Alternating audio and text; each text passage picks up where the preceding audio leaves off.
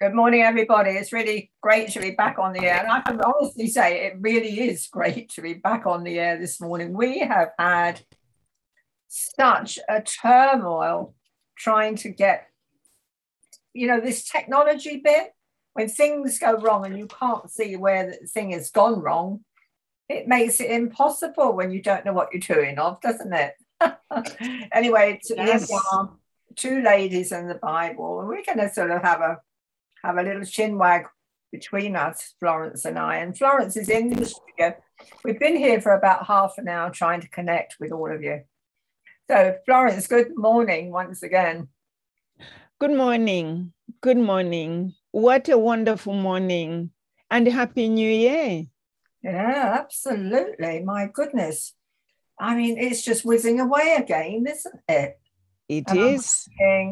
With that warm weekend that we've had, I was talking to somebody in Ireland, and he showed me a picture. He took a picture outside his window. There was snow and ice everywhere. Ooh. And it was about 3 degrees or 2 degrees.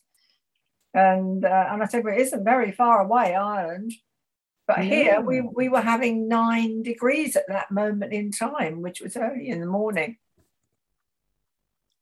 Wow. About all the precious things, all the precious things that we take for granted has come out of this, just like that this morning. Wow. But the precious things that were in Peter, a lot of lessons there, isn't there?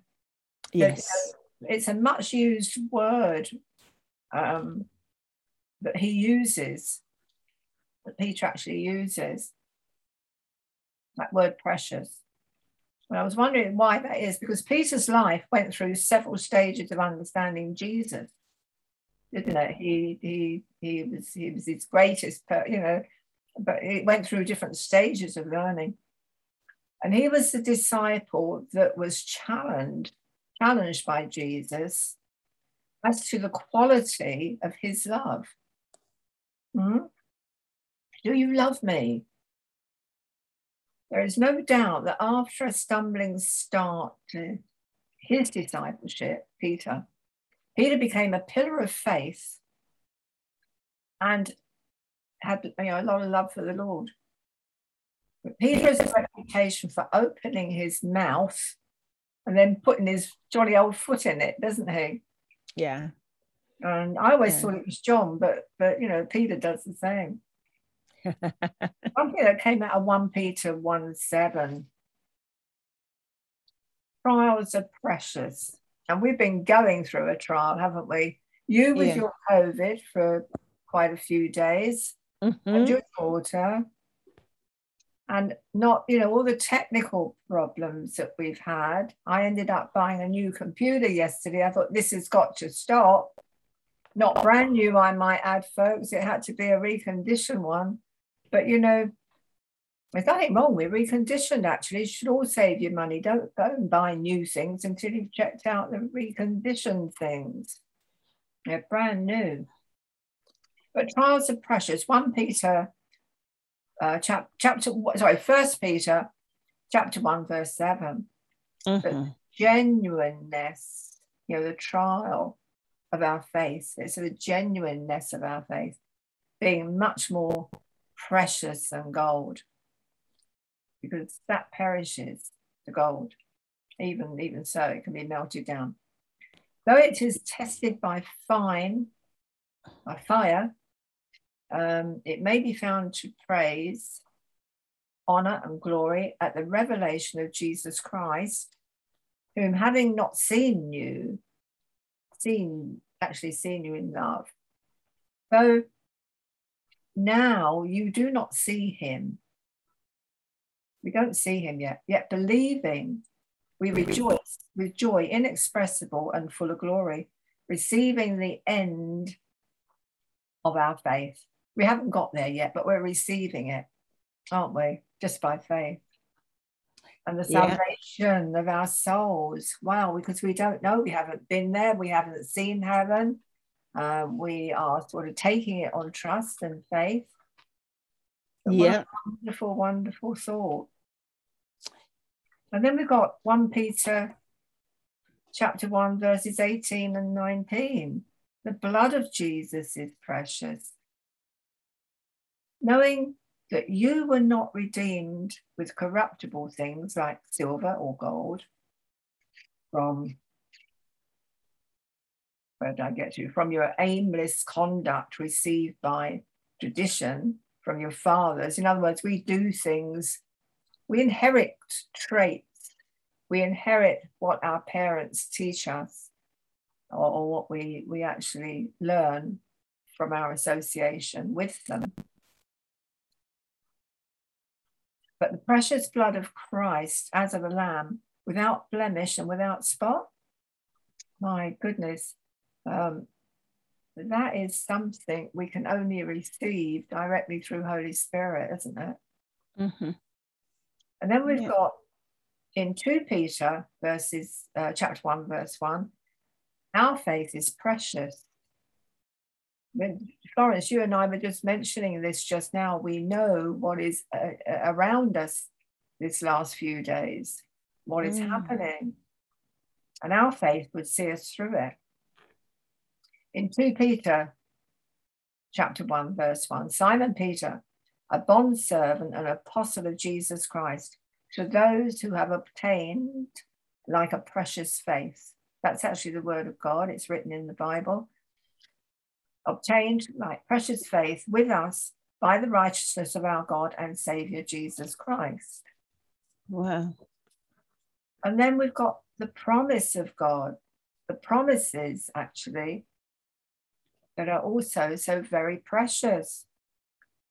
In 2 Peter 1:4, by which have been given to us exceedingly great and precious promises, exceedingly great and precious promises, that through these we may be partakers of the divine nature, having escaped the corruption that is in this world through lust. How many people, with the COVID situation out there, and near-death experiences, lockdowns has been a prime example. And that word prime takes me to Amazon, because people are just spending money buying things. Come on, we've done the same thing. We've been a bit bored, so we thought, oh, maybe it's time to upgrade this and look at that, and watch. We all look at those awful curtains, And I think it's a time that we started browsing, and we have done so much buying. But I've got to say, we send most of it back. Because it just hasn't been right. And that means to me that there is nothing like going to the store, looking at what they've got, and taking home the thing you really want. But our faith is rather like going to the Amazon store. Most Christians, or most people in anything they've got faith, or buying some products, getting them home, looking at them and returning them, because they don't really fit in, or you've changed your mind, or they don't fit properly. Yeah. But we get a chance to try before we buy. Well, the Bible does that, doesn't it, Florence, with those precious promises of God? Yeah, I hadn't actually looked at just how many times Peter mentions the word precious. You've just whetted my appetite there. I'm just going to go and revisit that and relook at all those things that Peter is calling precious. Yeah. And you're absolutely right. We in this time when we are locked down, and when you think of Amazon Prime and the things that we have spent money and time buying, maybe we need to begin to ask, how precious are these things, and how much are they taking away from the things that have genuine value and weight to them?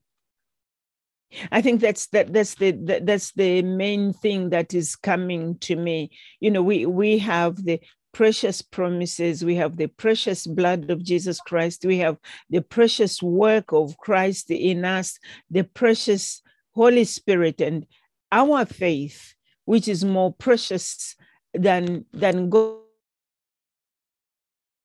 All those things are defined precious by the word of God.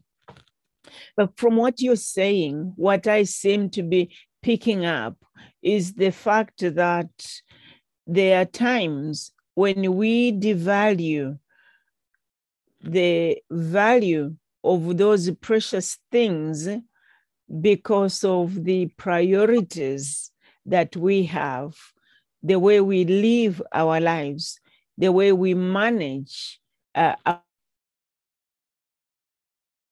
times, can actually result in the devaluing of the word of God, the promises of God, the blood of Jesus, and what we know is true in our lives. And even when you look at the current situation of COVID-19 and the news and the way we are having to behave and act and do things, if we are not careful, we will find ourselves elevating what is happening now above the precious promises of God, the promises about peace, the promises about the presence of the Holy Spirit, the promises of Isaiah 43:10, where he says, "And so do not fear, for I am with you. Do not be dismayed, for I am your God. I will help you and strengthen you. I will uphold you with my righteous, victorious right hand." And it's easy to forget these precious promises when we begin to respond to the precious, not precious, to the precious of what is going on for us now. When we begin to turn to Amazon for comfort, when we begin to turn to material reassurances instead of turning to the precious promises of God in our lives. And I think you bring a very good point there, almost like a warning, that we need to be very careful. We have been given a lot of precious things, and if we are not careful, we are going to devalue them by the way we live our lives. Yeah, that's very true. I'm going to use my own example here of what I've actually done, because I'm looking for, because we've moved house nearly 3 years now. I think my goodness, 3 years. Next month we've lived in this house, and it's a modern house. Our previous homes have been bungalows, and they've been very traditional, thick walls, low ceilings, and different styles with fireplaces in, and even though they've been boarded up or something like a chimney breast, the sort of thing I mean. And now we come into a modern home that is all flat walled, and it is so thin, you can't hang things on the wall. There's certain places where there is a thing that goes through, Jeff was telling me, where you can hang pictures and things, but without an instrument, you wouldn't really know where it is, unless you go sounding, and you could make an error. And so we asked the people that we were buying from, please don't take anything out of the walls and fill in the holes. the first thing I thought was that's going to make a real mess. But later the Lord showed me the way I thought like that was a prompt from the Holy Spirit, because I've never done it before. And we've bought and sold a lot of houses, over our life. But of course, when we got here, we found the things that you put things on were in the right place. And so we could use them for some of our pictures. However, because the pictures were for Victorian style houses originally, they didn't go in here. In fact, they were too much. They were too bulky, they were too heavy, too dark, and it wasn't a home that was going to accept. It needed light, but it wasn't going to accept these items. So in the end, I said, I'm getting fed up with having no color here. Everything is neutral, which I thought would be easy to live with. So I thought, well, I need a bedspread that's going to be neutral, and then it would be all right. You think I can get one in the right size, the right color, the right material, and all of those things started to happen. So I spent the other day on Amazon, and I went through and I said, that one, that one, that one, that one, that one, that one, that one, and that one. I'm going to look at all of them. And if they don't work, I'm going to stick with what we've got. And so that is what's happening. And we will wait for those to arrive, because I got fed up, Florence. I realized what was happening, getting sucked into this. Oh, that's nice. I'll try that. Oh, look, that's on offer. Oh, that might do. And every day I found I was going to Amazon and checking things. I've got to get emails. You check this and you check that. And then you get the lead pulling. Oh, we thought by your last purchase that you would be interested in this. And you open it and you think, why would I be interested in that when I've just bought something better, which is like a substitute for that? Then I began to see what Holy Spirit was showing me. That, you're getting sidetracked, you're getting drawn in, and you don't even realize you've gone there. You just think you just got some time to kill. Yeah. But, it's something to talk about. And when you come back to Luke 2:19, it's about keeping things in your heart and pondering on them. Because I find that Mary kept all these things and pondered them in her heart, was the line I was looking at. Because if you ponder on something for long enough, the discontentment I found that is around me because of the color or goodness knows what seemed to melt away. Now, I've said all that to say this because if we wait long enough, we'll find that we don't want some of the things that we're actually looking at for the reason we're looking at them. Yeah. So it is something to think about, using the word of God in every situation. Yeah. Because nothing is impossible, is it? Yeah, it is actually the I think you raise an issue that